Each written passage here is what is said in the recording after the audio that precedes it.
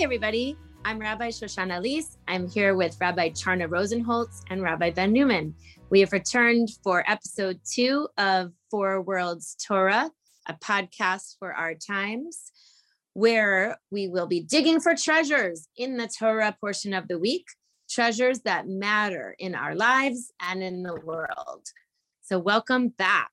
This week, we are studying the Torah portion known as Noah, aka Noach in Hebrew.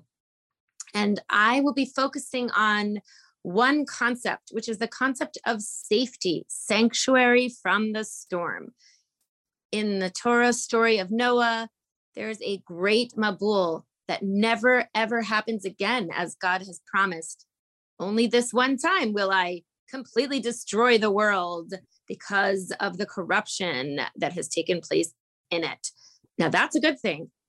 However, we can and are, in fact, doing a good job of destroying the world ourselves. That's for another day. For now, I want to point out the idea of sanctuary, safety from the storm. As you know, the ark is built to maintain a safe place for a selection of the animal species and Noah and family. What does that mean for us today? Where do you feel safe? What is sanctuary for you? Where no matter what is happening in your life and in the world, you feel safe. You are safe.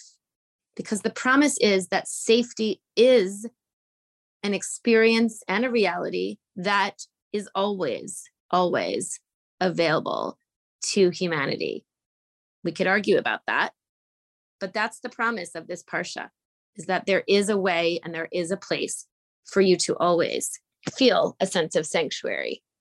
And I will close my time by saying that according to the Slonomer Rebbe, there are levels of faith, because feeling safe requires a sense of trust, right? Or emunah, sometimes translated as faith. It has the idea of amen, right? When we say amen to a blessing, we affirm it, right? There's a sense of an affirmative experience, yes to what is.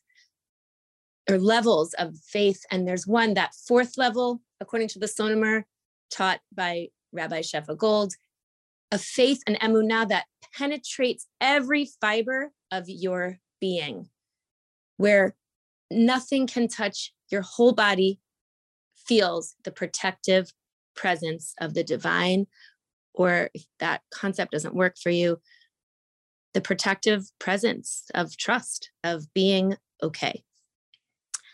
And I'd like to now turn it over to Rabbi Ben Newman. Thanks, Rabbi Shoshana Elise. I would like to talk today, I want to focus in on Genesis 6:16.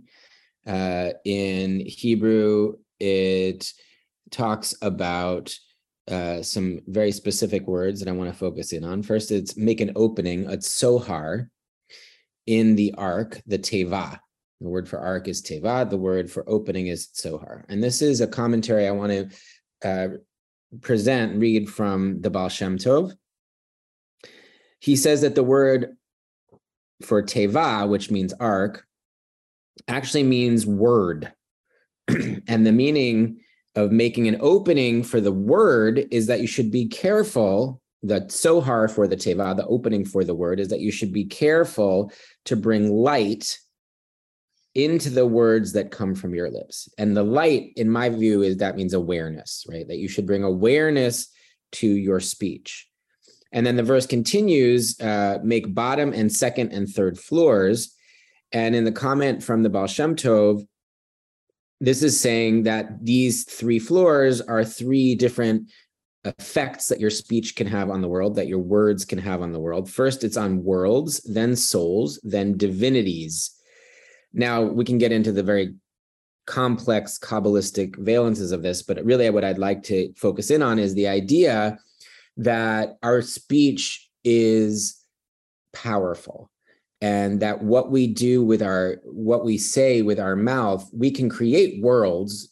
We can create effects in the physical world, meaning we can make things happen in the physical world, but we can also create effects in other levels.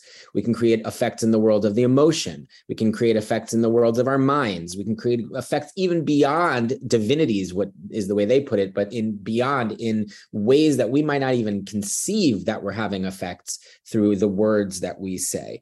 And so that's really what I wanted to focus in on today with this portion, is that within the storm of everyday life, as Rabbi Shoshana, you said, there is the power of speech to create effect on so many different levels, and that we need to bring awareness to our speech. That's what it means to build an ark, right? And to bring light into the ark, make an opening into the ark. It's to bring awareness to our speech on all of the different levels that our speech can have an effect. Rabbi Charna Rosenholtz, over to you. Thank you so much, Rabbi Ben and Rabbi Shoshana. I want to go a little deeper into this, into the power of speech, and begin with the teaching by the Ishbitzer. So let's go back to chapter 6, verse 14, where it says, make yourself an ark. An ark is spelled Tav Beit Hey, and that word shows up here, and the only other time in Torah it shows up is in the basket that Moses was put in that also protected him from water. It's make an ark of gopher wood with compartments covered inside and outside with pitch, and then it goes into the exact dimensions. So I want to talk about the dimensions first, so we don't think this connection to speech is accidental. 300 cubits is the length, 50 cubits is the width, 30 cubits is the height. So if we understand that every Hebrew letter has a numerical value, Shin is 300, Nun is 50, and Lamed is 30. So these dimensions, if you look at the Shin, Nun, Lamed, the word actually spells out, look at it, Lamed, Shin, Nun, the same letters that are connected to 30, 50, and 30. These letters spell Lashon. Lashon, which means tongue. In other words, this ark that you're making, an ark which means word, you are creating something dimensionally connected to your tongue, your speech, how you're using your mouth. So let's go back just for a moment to really look at this Ishbitzer teaching, where he talks about what the gopher is, gopher wood. Gopher, the word for the kind of wood it is connected to the word gofrit, which means sulfur, and sulfur is a metaphor for rage. So if you're going to be making this, first understand that you're using a material that will help you deal with your rage or your anger. The word for compartment, kinim, is about compartmentalizing thing, or as the Ishbitzer says, learning to have a settled mind. And he connects a settled mind to intoxication, that oftentimes we addict ourselves to substances because our mind isn't settled, and we want to do things to help not deal with all the madness that goes on in our minds. And lastly, the word for pitch, kofer, is connected to kaper, cleansing or atonement. And so in other words, these different instructions tell us, do not rage, do not become intoxicated, and do not insist on your own rights so much that you hold resentments or push other people away. Let me just close here before we go into discussion by saying that within this sense of human behavior, as God is about to do what I call taking a mulligan or doing a reboot into humanity, because this is the 10th generation from Adam, that it's like, okay, this time I'm giving instructions about your anger, your use of substances, and how important your speech actually is, and I'm going to embed those directions deep in the text. Thank you, both of you. I'm reminded of what Rabbi Ben said last week about avoiding our negative emotions as a way of, bypassing the now, the here, the earthly realm. Remember, we talked about that in terms of the lower bodies being the portal to a transcendent realm that's actually only healthfully available if we're solidly rooted in the earthly. So that this sort of feels like a stage 2 of like how to be an effective human that's grounded in reality and not avoiding it as we build the world together.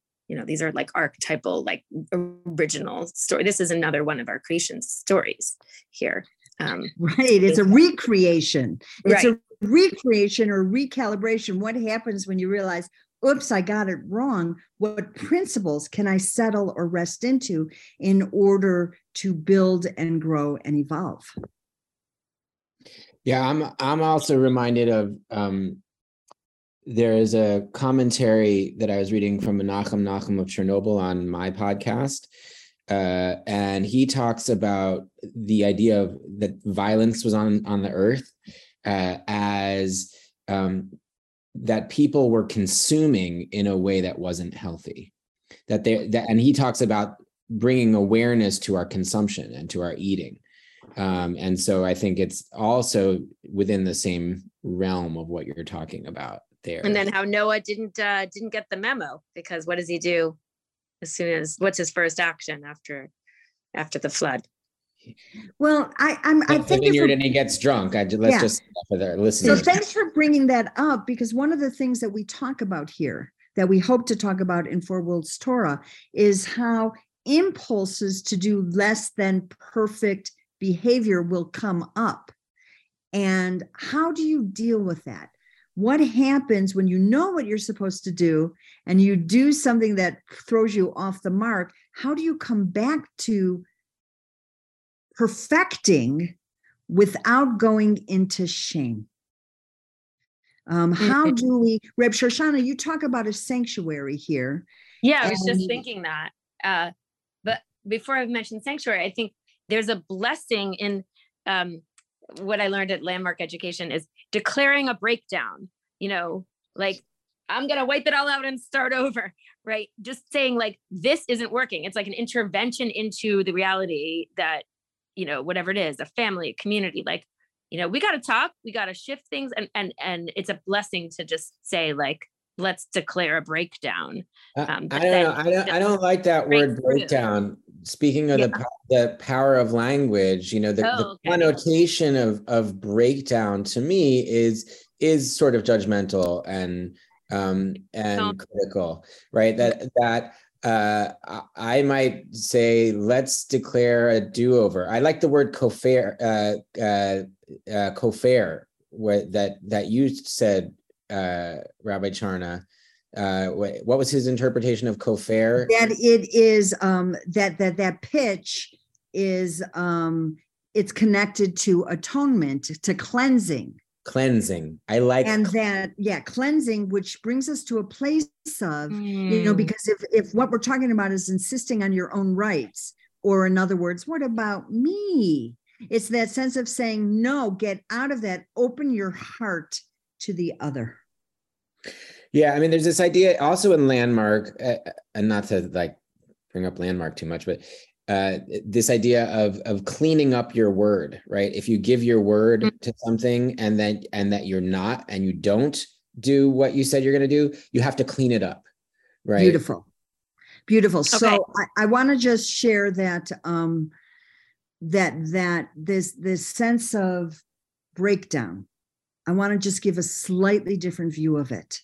This sense of that, it's like, let's think of the snake, because the snake can be seen as a positive metaphor. The snake learns to shed its skin in order to renew itself. So a breakdown isn't so much like breaking down, but it's a sense of allowing something to die for the sake of transformation. And I think if we can do that, we can find that pulse of growing and avoid shame, because shame is never going to help us evolve. It's going to shut us down. Remember you in your Torah study on Monday, we're referencing different things. Ben's podcast is the Neshama Project. Reb Charna teaches Torah study on Mondays. They're great ways to continue if you're into this stuff.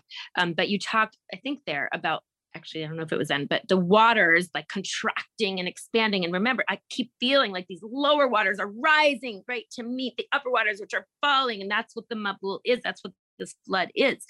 It's a washing, cleansing, purifying. And I'll just close with the sanctuary idea that I've realized that the sanctuary isn't just about, silence. Cheshvan, the month we're in now, Chodesh Tov, is it who taught about the Cheshvan? Ben, just quickly say. Joey Rosenfeld, Rabbi Joey Rosenfeld. That it has in his podcast, Inward, which is also a great podcast. That the idea that Cheshvan, the month we're in now, with no holidays, fewer words, it's a time for quiet, going inwards and reflection. It's also a time for enough words. Let's get to work. So on Sunday, I spent the day in the garden, digging in the earth, and it was so good to just act. So there are two ways to look at, taking a space from the words, and sanctuary is available, I would say, through action, right? Get organized, get in action as a way of accessing that sense of safety. And I'm done.